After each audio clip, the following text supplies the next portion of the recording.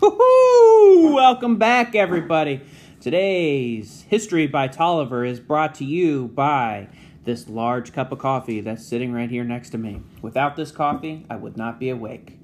Podcast is also brought to you by Odin Barks. If you've got an annoying neighbor who's walking in the street, Odin Barks. It'll get them every time. Podcast is also brought to you in part by Valley View Middle School. If you're looking for a middle school, Valley View Middle School. More Odin Barks there. Today, we are going to start off talking about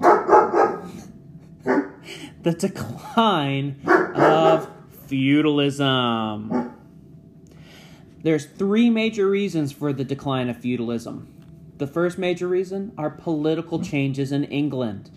Political changes such as the Magna Carta or Model Parliament are both major changes that take place in England that are going to change the landscape of feudalism forever. Another major factor was the bubonic plague, also known as the Black Death.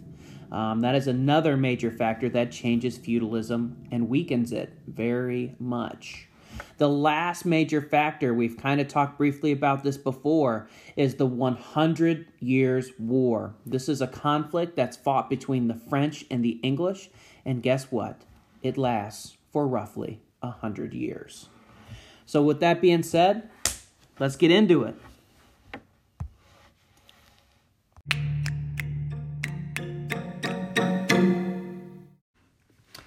So, the story begins with this guy by the name of King Henry. Henry is king of England from 1154 to 1189 CE. Henry is relevant to your life because he makes some major legal reforms in England, which obviously will eventually impact America. One of these major legal reforms has to do with people being accused of crimes. Before Henry, if you were accused of a crime, who would have handled it? Your local feudal lord. And he would have been judge, jury, and executioner, essentially, and it would be all on him to determine if you were guilty or innocent. One of the major changes that Henry makes is that no longer will the local feudal lord be hearing cases to determine if people are guilty or innocent. Now, Henry says that all people accused of crimes have to be tried in front of a court and a jury. And again, why is this important? Because it takes away power from the feudal lords and gives it to Henry's stronger central government. Another major thing that Henry does that causes some waves of tension with the church is he spells out this new document called the Constitutions of Clarendon. This document is a big deal because we see a lot of influence of these documents like this within our Declaration of Independence and mostly our Constitution / the Bill of Rights. Excuse me. So, Henry, in this document, spells out the traditional right of kings, meaning this is what I as king can do and this is what I as king cannot do. He's just kind of laying it out there of what the king can do and what the king can't do. And one of the powers that the king says that he has now is that he can try members of the church in his new federal royal court system rather than the church trying their own people in their own church court. Oh, this causes a lot of problems in the Catholic Church. They don't like being told what to do because remember, in this time period, the Catholic Church is super powerful. In fact, the king and the monarch, the king and the church are essentially have the same amount of power. And we've talked about it before. People in power, when they have power, they don't like to give it up. And the church is no different. So this document that Henry spells out takes a lot of power away from the church and gives it to the king. This is going to cause a huge ripple effect that's going to result in the death of one of the king's friends, a guy by the name of Thomas Becket. Becket was an archbishop in a town called Canterbury. And in 1173, there are some knights who come around who want to gain the king's favor, and they end up killing Thomas Becket, which is not what King Henry wanted, but how it ends out, again, just leads to more tension between the church and the English government. Another major change happens a little bit later with King Henry's youngest son, John. John becomes king after his brother, King Richard the Lionheart, dies. And if you know anything about Robin Hood, and I know y'all are in that Disney Plus right now, you got your Disney Plus games probably pretty strong. If you look up the Robin Hood Disney movie, you'll hear all about King John. This is the same King John that's associated with all of your Robin Hood tales. So King John takes power, and automatically the people really hate King John because he renews a big fight with France, and he ends up losing a lot of land that the English used to control, but now the French have taken back. Additionally, John continues in his father's legacy in terms of fighting with the Catholic Church about who's the most powerful. In fact, John takes a lot of money from the church, which again leads a lot of people to dislike him.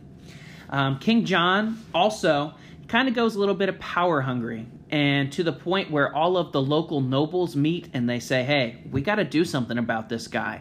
And they make King John sit down with them in a place called Runnymede beside the River Thames, and they basically hold him hostage until he signs this document called the Magna Carta.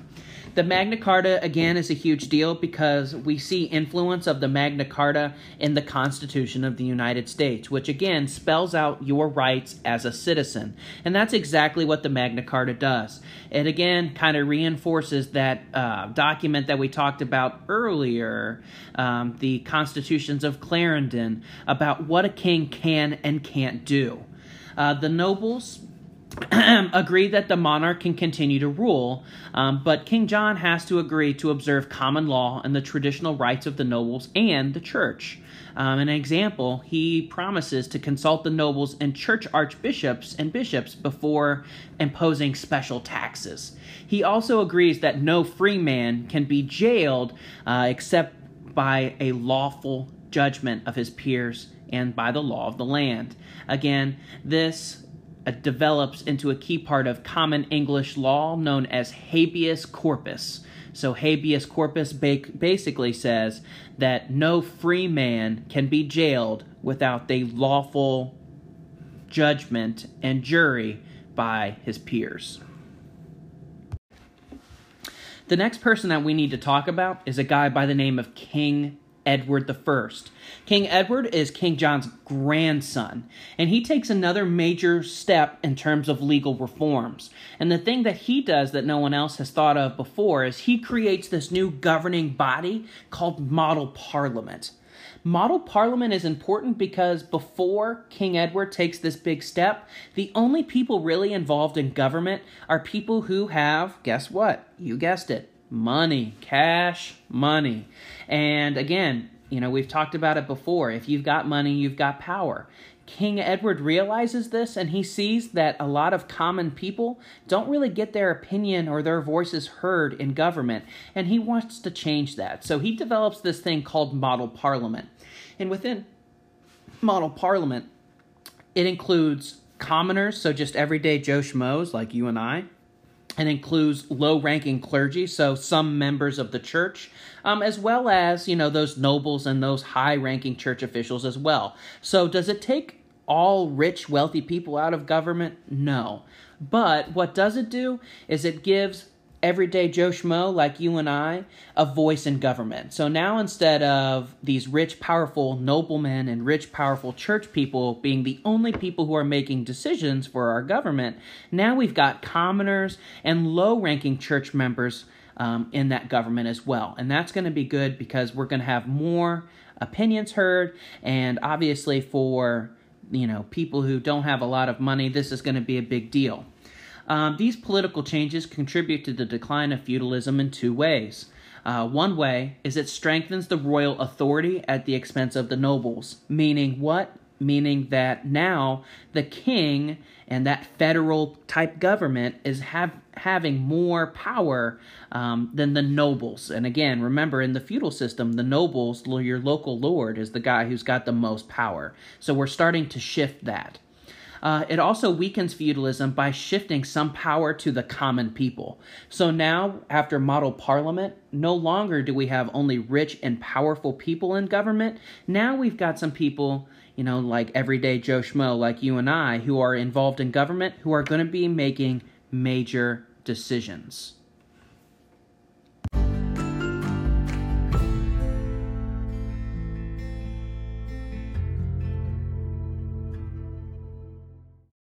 Obviously, legal reforms are a major part of why feudalism really declines and weakens. Again, just to kind of recap some of the things that we talked about.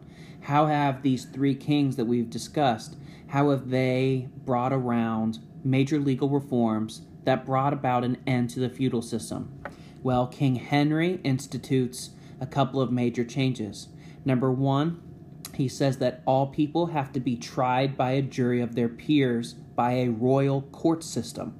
Again, why is that important? Because it takes away power from your local feudal lord and gives it to the courts, gives it to the federal government. Another major thing that Henry does is that he issues this Constitutions of Clarendon, which spells out the traditional rights of king. Meaning, here's a document now that says what a king can do and what a king can't do.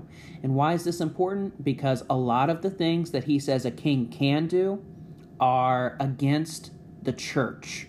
So instead of the church having ultimate authority now in feudal Europe, now the king has a lot of those powers previously held by the church.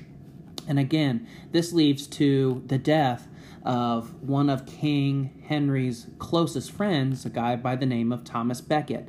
They have a lot of disagreements, but they're still friendly. And again, because of this Constitutions of Clarendon, King Henry's friend, Thomas Becket, is killed.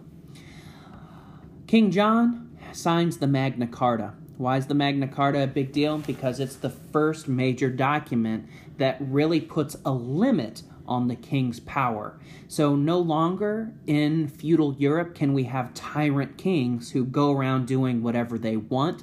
Now we've got a limit on that. Now what does the Magna Carta accomplish? The Magna Carta says that the king has to observe the common law and the traditional rights of nobles and the church. He has to consult the church and the nobles before he places any taxes on the people. And it also says that no free man can be jailed without the lawful judgment of his peers, which is that concept called habeas corpus, which again is still around today. The last guy who we need to discuss briefly is King Edward I. His major innovation that he makes is something called model parliament. Why is model parliament such a big deal? It's a big deal because it's the first time that common people have a say in government.